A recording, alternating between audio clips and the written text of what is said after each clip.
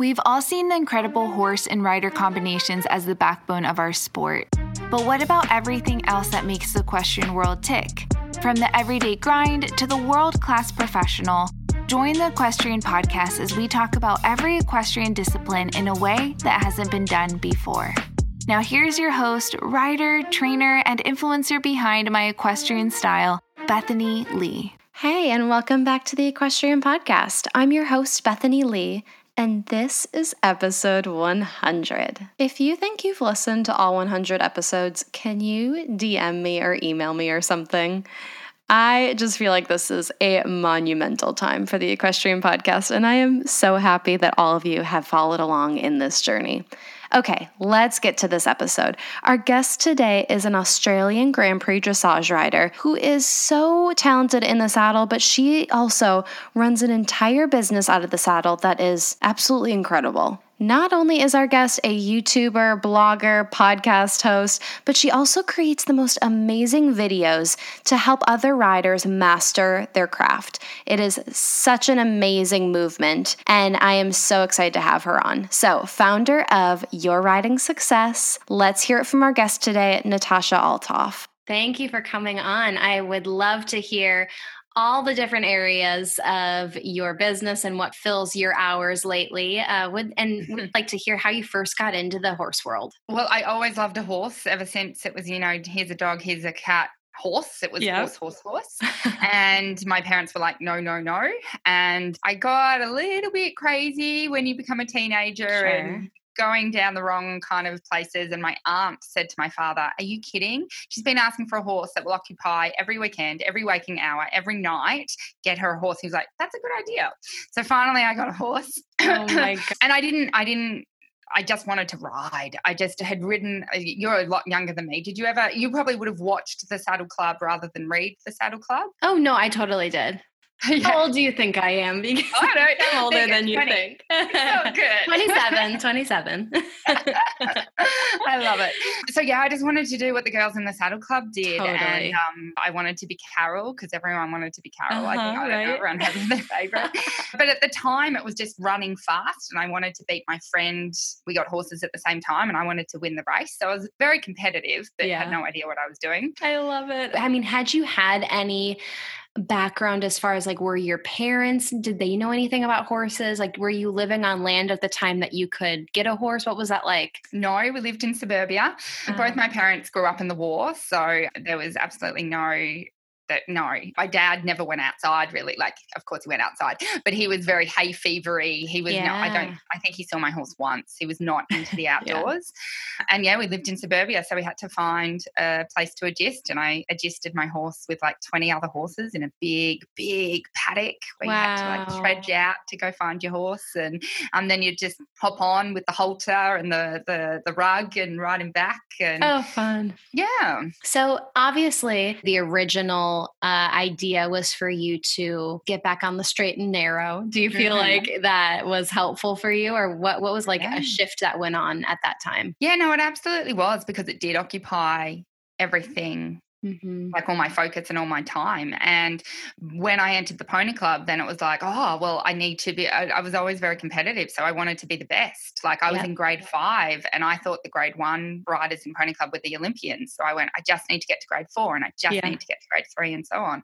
So I was very committed, and I was very lucky that my mum was very committed as well. So she took me to the shows every single week, and that was just my life. I got up, I fed my horse, I went to school, which I hated, came home, rode the horse and went to bed and did it all over again. So it certainly gave me focus and something to do with my time. Yeah.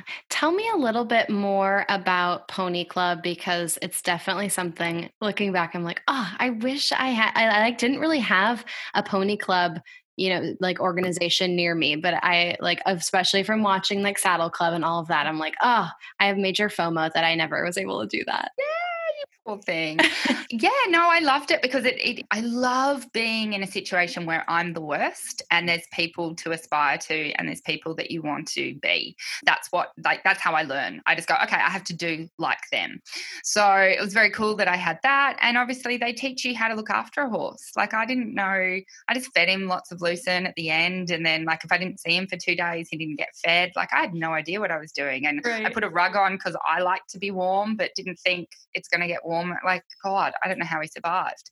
So yeah, they tell you a lot about that. And, there's pony club camps. It is saddle clubs. There's camps and there's friendships and there's fun in there. Exactly. At what point were you like doing pony club, like loving life, doing it, more on the casual end and like just because you were obsessed with it, to when you were like, I feel like I want to like have this be part of a career for me? I never thought I would have a career in anything, and I still don't. I don't think I have a career. I was very lucky. My mum and my grandmother always said, you can do anything and you can just do everything, anything and everything. So my grandmother, I only used to see her once a year in January. And I remember I used to lie on her lap and I was probably 8, 9 at the time. And she'd brush my hair and I'd say, tell me the story, Grandma. And Grandma would be like, okay, so you live in a beautiful house with 10 black horses around you and you ride every day and you do all these things. And I was like, cool. And it totally went into my unconscious, I think. And I knew I was going to ride horses, but it wasn't going to be a career. Mm-hmm. My grandmother was a very interesting lady.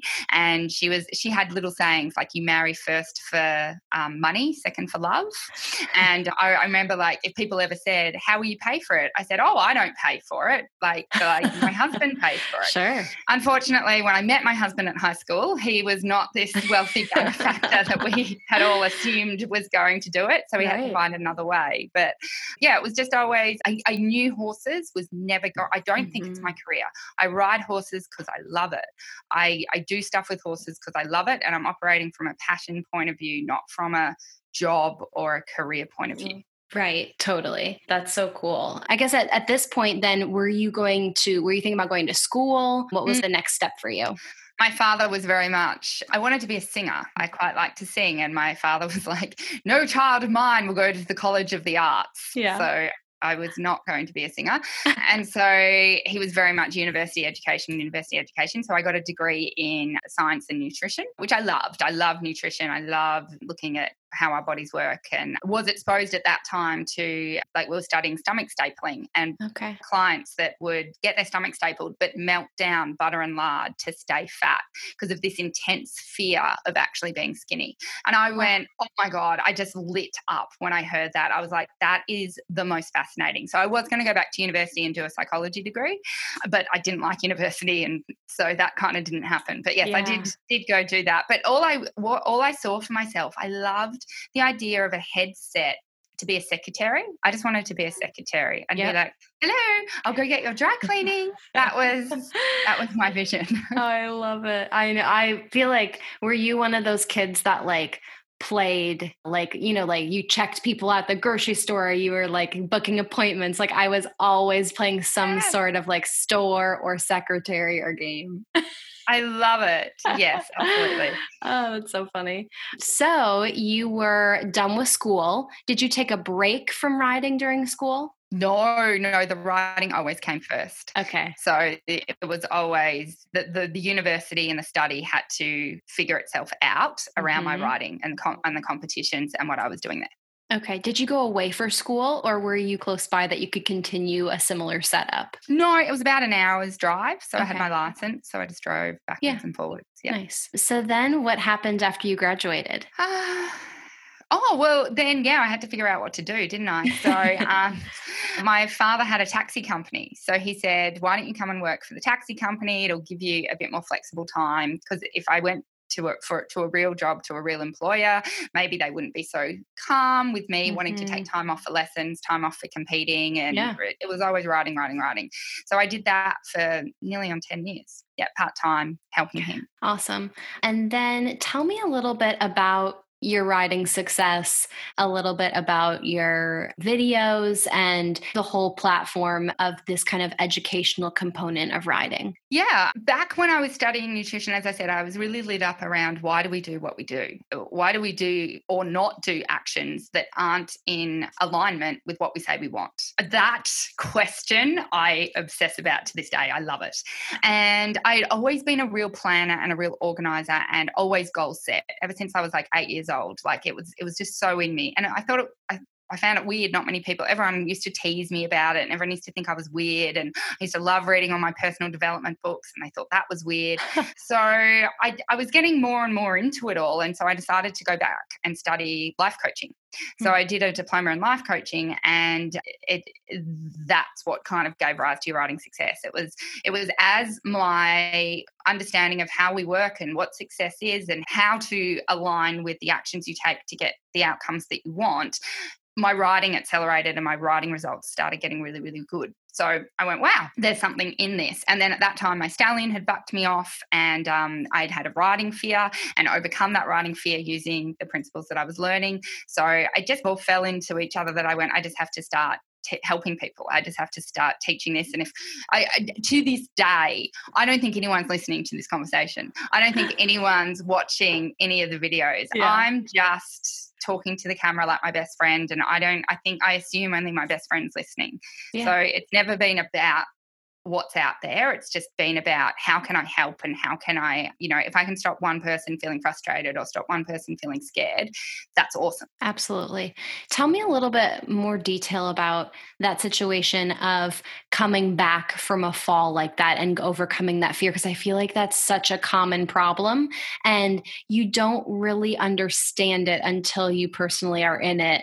It's so scary. And so like you can just get in your head and physically what you need to do, but your like mind just can't keep up with that. Yeah, absolutely. Yeah. I mean, for me, what had happened is he actually broke a bone in my back so I couldn't get back on. Wow. That whole principle. It's like, get back on. And there's a lot to be said for that because as you said, you can get back on before your brain catches up to what happened. Mm-hmm. And then it codes the event in a different way because it ended up happening. You got back on and it didn't happen. So, yeah, I just remember going, I have to get back on this horse. And that feeling that I never had. I always have a feeling of love, joy, excitement, passion when I put my foot in the stirrup. And it was that feeling of dread and that feeling of fear and that feeling of, I haven't got this. He could kill me next time. Like I was lucky I just broke a bone. What's going to happen next time? And knowing, to me, it's that victim powerless feeling of going, I can't control this situation and I can't stop it if he does it again. So I had to work out how to get my power back and how to get my illusion of control back. They're big animals. We have no control. Yeah. But if we give ourselves illusion of control, it certainly helps the situation. Plus, for some, like when I work with riders with fear, some it's a complete irrational fear. Their horse has never done anything wrong, but they think it could. Totally. And then that's all racing in their head. For other people, it's a bit of a skill thing. For my stallion, I had a real rational fear of coming off. I was at a competition and he bucked me off at a competition. I had to enter my test, got back on, had to enter my test with green grass all over my white breeches. So it was a skill thing. I had to learn, how do I stop a horse that loves to buck, that bucks a lot? How do I stop him doing that? And eventually I developed those skills. Thank you. But sometimes we don't want to develop those skills because there's a learning curve. Absolutely. Yeah, that's a really good point. It's something that I feel like is definitely a case by case situation and, to try to get through that and overcome that.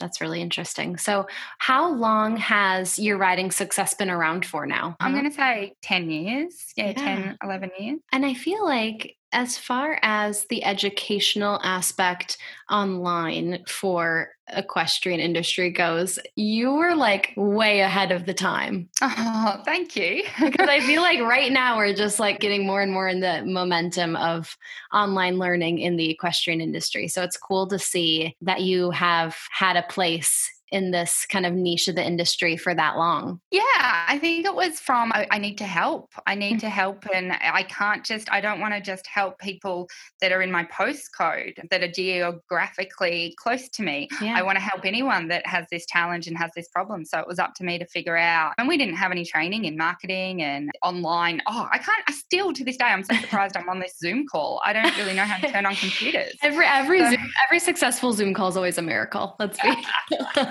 I'm so with you. Absolutely. So there was a lot of learning. Like, I'm a learning freak. I love to learn, and I love growth and progress, and something that I couldn't do last week or last year, I can now do. So I took that energy into the business. And then I luckily had my husband and an amazing woman that's been with me since 2009, Kate, Wow. and we just figured it out. Yeah. Just figure it out. Yeah. I mean, I know that 2020 has been the most unpredictable year for as far as schedule goes, but what does a normal week look like for you usually between your riding and also for your riding success? Well, like I said, I'm very, very scheduled. So I like to have everything. I know what day. So today's a Wednesday for me, and that's like the creating day. So I'm just delivering content. To me, I just go, it's my day training. So I sit there and I try and teach and train and film and podcast and do all those kinds of things. So I don't ride on Wednesday. So I ride Monday, Tuesday, and I also film on the Tuesday, anything that I have to do with the horses. Monday is my day. So I don't want a camera anywhere. I don't want to know. I just try and focus again on my riding. 2024 Olympics is still very, very important to me. It's something I'm really working towards. And I do find that balance sometimes hard when I go, hey, my horses is my passion. Back off. And balancing, okay, now I'm filming and I'm helping people, and so I have to transition. It's very two different mindsets for me. Yeah, so that's that. And I've got kids, and right now they're at home with the homeschooling. So then we at about 10:30, I'm up at the house and I'm playing with them for a little bit. And then we have different theme days in terms of your riding success. I'm very, very lucky. We've got lots of people in the team that whenever I hire someone, I'm like, I'm not a manager.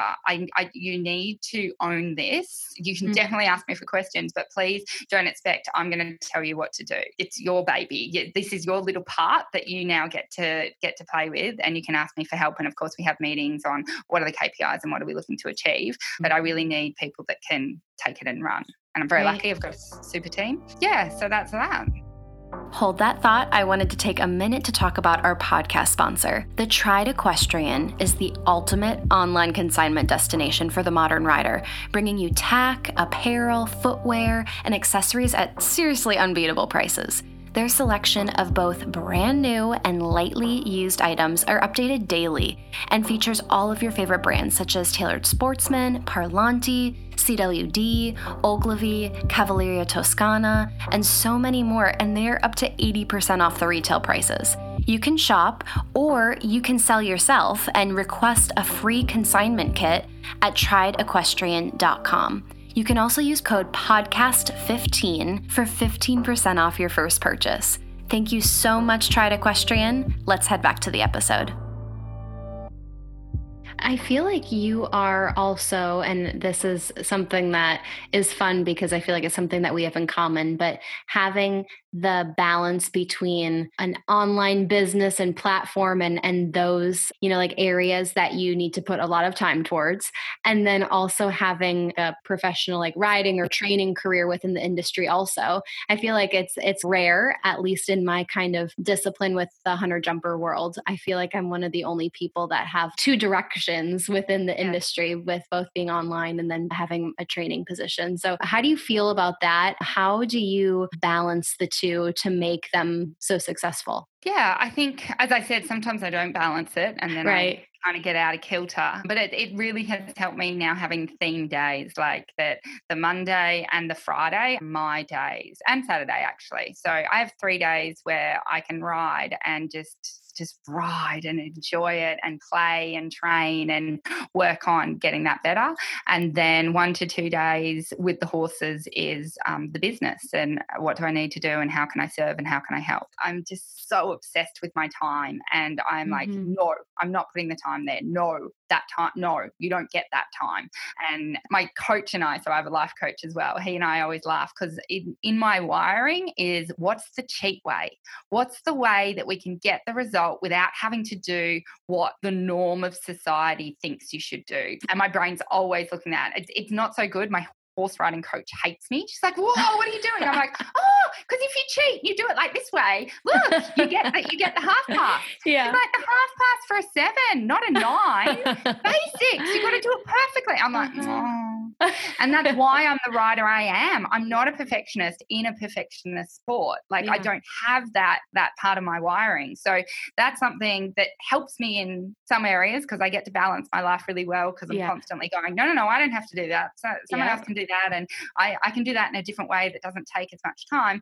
But in the riding, when you're looking just to really dive in, like that's the bit where I go, I don't know if I'm an Olympian because I don't know. And I'm totally cool with that because I love who I am and how I show up and the results I have in my life. It doesn't have to be all pinned on this Olympic dream. Right. Speaking of Olympic dream, what are some things, Miss Planner, that you are putting in place now to get yourself geared up and positioned as well as possible for that goal? Yeah, 2020, you laugh because, yes, it hasn't gone to plan. And my plan was beautiful. I was meant to be in England. I was meant to be competing for the first time internationally at all the international events on a small tour horse and a big tour horse. It was going to be amazing. It's going to be just brilliant. And the learning. And now that's happened. I've stayed in Garfield, Victoria with no competitions in sight. So that's okay. But yes, I still have 2 horses in England. And the plan would be hopefully next year. I need to get international experience. I need to start going to those big shows. Like I said, I figure out and learn what to do when I'm in an environment when I suck, when I am the worst around me. I'm like, oh, what I look like and what I'm doing isn't what they're all doing around me. I just copy. I just go, I just got to do that. And I just got to do that. And that lifts me and helps me understand. I'm a very visual learner. So you can tell me till the cows come home, this needs to be better, but I'll learn when I go to the test and do my center line and get a 6 and then watch all the top riders go and get 10s. And I'm like, oh yeah, I should just do what they're doing. Yeah. So yeah, that's the plan. 6 months in Europe, 6 months in Australia for the next 3 years until 2024. Hopefully I have a good enough horse for 24. We don't know. You never know, but we'll see what happens. Absolutely. You can have all your ducks in a row with a horse and, it just never, it never seems to go perfectly as planned, or you always think that you have a horse for longer. And that's the big question mark in the sport, I feel like, for sure. Is there a young horse that you have like high hopes for, or are you going to plan on a specific date to do a little shopping? Are you hoping you have one in-house already? What's that kind of like for you? Yeah, for me, I'm stupidly optimistic when it comes to my horses. I think all my horses could win the Olympics with 100%. Sure. I am that naive and that stupidly optimistic. I always have been. So when you say, do I have high hope? Like, yeah, I have high hopes for all of them. Yeah. And yeah, I have 2 very exciting horses that I think will be cool, but I don't know. We'll see. When you are doing a test, do you have specific areas where you are like, oh yeah, this is my favorite part. We kill this. And then you have parts where you're like, please, like, keep it together. I mean, obviously I'm sure horse by horse it's different, but what are some of kind of those areas for you, the highs and lows? Yeah, absolutely. I think obviously if your horse is good at something, you're loving it. Yeah. Definitely when I was riding Grand Prix with the Friesian, I struggled so much with the flying changes because Friesians notoriously do find them a bit challenging. And I went from trainer to trainer to trainer, from coach to coach to coach, going, I need help with the ones. And every single coach said, your horse can't do ones. Like, that's why you're struggling with it. It can't be done. I went, can't be done. I'm a circus trainer. Watch me. I'll figure it out. Yeah. And I did. I ended up getting 15 ones. Were they good? No. But they were 15 ones. I had to get a 5. Sometimes I even got a 6. Look at me go. But I did have a bit of a mental block that I had to clear because I would come around exactly as you said, come across the diagonal and go, and I tighten up unconsciously and go, I hope this goes well. You never want to go with the I hope. Yeah, right. So I realized I was doing this and I had to completely rewire, and I was doing things like the affirmations. I was like, I am a flying change queen. Mm-hmm. I know more about flying changes than anyone else on the planet because I know how to get horses that can't do them how to do them. Yeah. I am the best at flying changes. I rock at flying changes. I've got this. I've got this. And I would just meditate and visualize coming across that diagonal and getting my 15 ones, coming across that diagonal and getting my 15 ones. Not perfectly, but getting them. Mm-hmm. And for my birthday, I think I'd been doing Grand Prix 3 years and still had not got. And this is, I'm different. Most people don't go into the Grand Prix until they can do the Grand Prix. I go into the Grand Prix when I can't do the Grand Prix. Mm-hmm. I figure it out while I'm in there. Right. And 3 years in, I still didn't have 15 ones. I got them sometimes at home, but I'd never executed at competition. And it was my birthday. And I was like, come on, we've got this. And he gave me for my birthday, or I gave myself 15 ones. And I was like, oh, just best feeling ever. Yeah. But yeah, when it came to the Piaffe Passage, he found that so easy. It was like, oh, we could all relax, him and I, like, in that little bit. What's the prep like for yourself, mentally, physically, and then your prep for your horses going into a competition? I'm really lucky. Like, I'm with the warm bloods. I'm only just starting to ride the warm bloods, and gosh, they're a bit sensitive. Mm-hmm. They're a bit precious.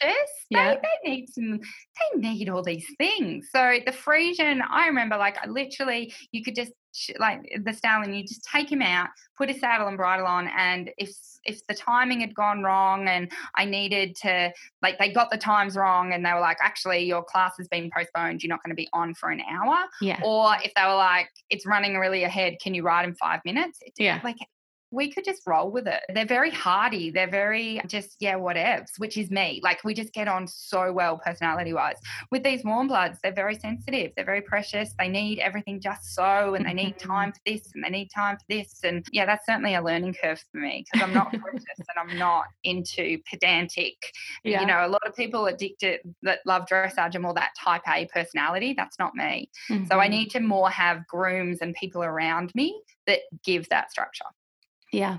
When you're on the road competing, how do you deal with, the business side of your riding success? WhatsApp voice memos. Do you use WhatsApp voice memos? Yes. I'm just constantly, like, the team will ask me a question and I'm just like, it's just voice memos. Yeah. Nice. That's awesome. Yeah. I mean, I feel like a team is always everything for running things smoothly. And I think with your personality, it's so good because you are so easily able to just delegate things.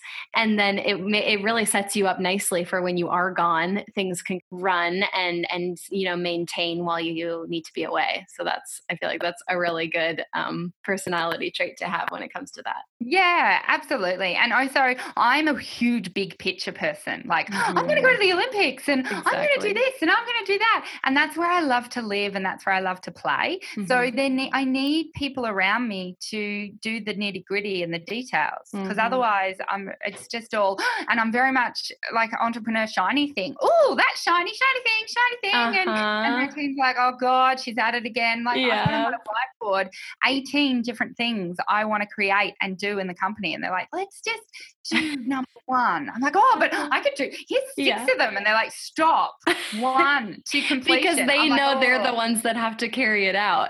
They do. And even me, like, to complete, I'm very good at starting, not okay at maintaining and just no good at finishing. That's again, my personality. So I need to have people around me that push me to the end, that are like, you said you were going to do this, sit down, finish it. And I'm like, okay. So I need a bit of discipline. Oh, I love it. That is so funny. That is a lot like me too. What would you say is an area of the equestrian world that you are passionate about, that you feel like the rest of the equestrian community either doesn't know a lot about or doesn't talk that much about? Yeah, I think people in general, huge, wide sweeping generalization, are scared to show it bad and scared to make mistakes and fail and look bad. And that is hilarious to me. Like, I get it. I get that we're all born with those fears. We're scared of being judged. We're scared of not being good enough. We're scared of not being enough.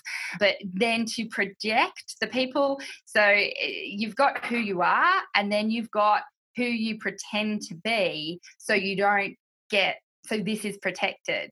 And I go, why do we do that? And in the horse world especially, well, I think a lot of worlds, we're very judgmental around other people. And I go, well, judgment is always fear. So, and I giggle when people, I don't know if you get it, there's negative comments on social media or on YouTube or wherever it is, and I'm like, are you okay? Because that's not about me. That's about you. And the fact that they can't see that it's about them, and they've put it out into the public, basically saying, here's where I'm hurt. Here's where I need to grow in the world. And that whole piece of it's okay to F up, and it's okay to be vulnerable, and it's okay to make mistakes. And when someone makes a mistake, this is what I don't understand. In the world, doesn't have to be in the horse world. When someone makes a mistake, we love to go, you made a mistake, you are bad. And I just, why can't we all surround this person with love and go, you made a mistake, you clearly didn't mean to or want to, how can we help, how can we serve, how can we look after you, and how can we educate you to not do that again? Totally. You see that in so many different levels of the sport too, in every single level. Something that I feel like is interesting is especially when you enter the young profession, when you're jumping into being a professional, and there's the stereotype that you have to have it all together, as like a young person, as a young professional. And I feel like the industry really does the industry a disservice, because then it becomes all of these people walking around acting like they know what they're doing instead of asking the questions, and then maybe not knowing how to answer a question and give other people false information, and then it just turns into a bunch of mistakes and it's not good for an industry. So it's something that I feel like people need to, or there needs to be more and more conversation about, so I'm glad you brought it up, because I feel like if people just talked about it more, people would realize that literally everyone feels that way, and everyone is, just trying to do their best. Absolutely. And even that word gives me I don't like that word professional. Like, yes, I wouldn't say I'm a professional. I don't resonate with the word. I'm just doing my thing. I'm doing my best, as you said, as everyone is, and I'm learning and I'm growing, and tomorrow I'll be better with what I learned today. And just let me have my learning experience, and I'll let you have yours, and I'll support you and love you wherever you're at. Support and love everyone wherever they're at, because even the best in the world, like Isabel, is better today than she was a year ago. So is she more professional? Like, what is that? Yeah. What is the definition? I don't know. I hate labels. I hate categories.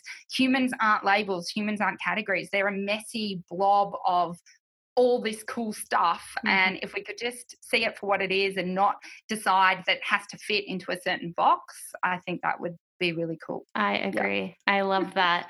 What do you feel like are some things that we could do to help more people in the industry recognize that and be okay with that, like be okay with where they're at and enjoy the journey? The mistakes are what, makes your journey beautiful and have character to it. I mean, if all the horses were perfect and we were perfect, like no one would do it because it'd be so boring.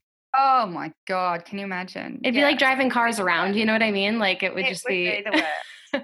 Yeah. And I think talking about it's good. Like, that's what I'm always talking about in Your Riding Success. I'm just like, it's okay. And I try to put out videos, even though I get the hate, even though I get the judgment, to be like, hey, here's me not being perfect again and again and again. So if it's okay if I do it, and if nothing, I don't burst into flames, I don't die, nothing bad happens, maybe it's okay if you do it too. I'm all about trying to lead from example, to give permission for others to do the same. Just rock on and just love and bring more love, passion, joy, excitement into their lives. That's what I'm all about.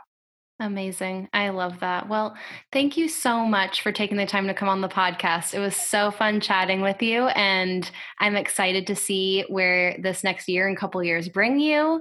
And I just wish you all the best. You too. Thanks so much. All right, that is all I have for you today. Thank you so much for tuning in. If you liked what you heard, please take a minute and write a review on iTunes. I would so appreciate it. It helps people like you find the podcast, and it helps me get some killer guests. Thank you so much, and I will talk to you next week.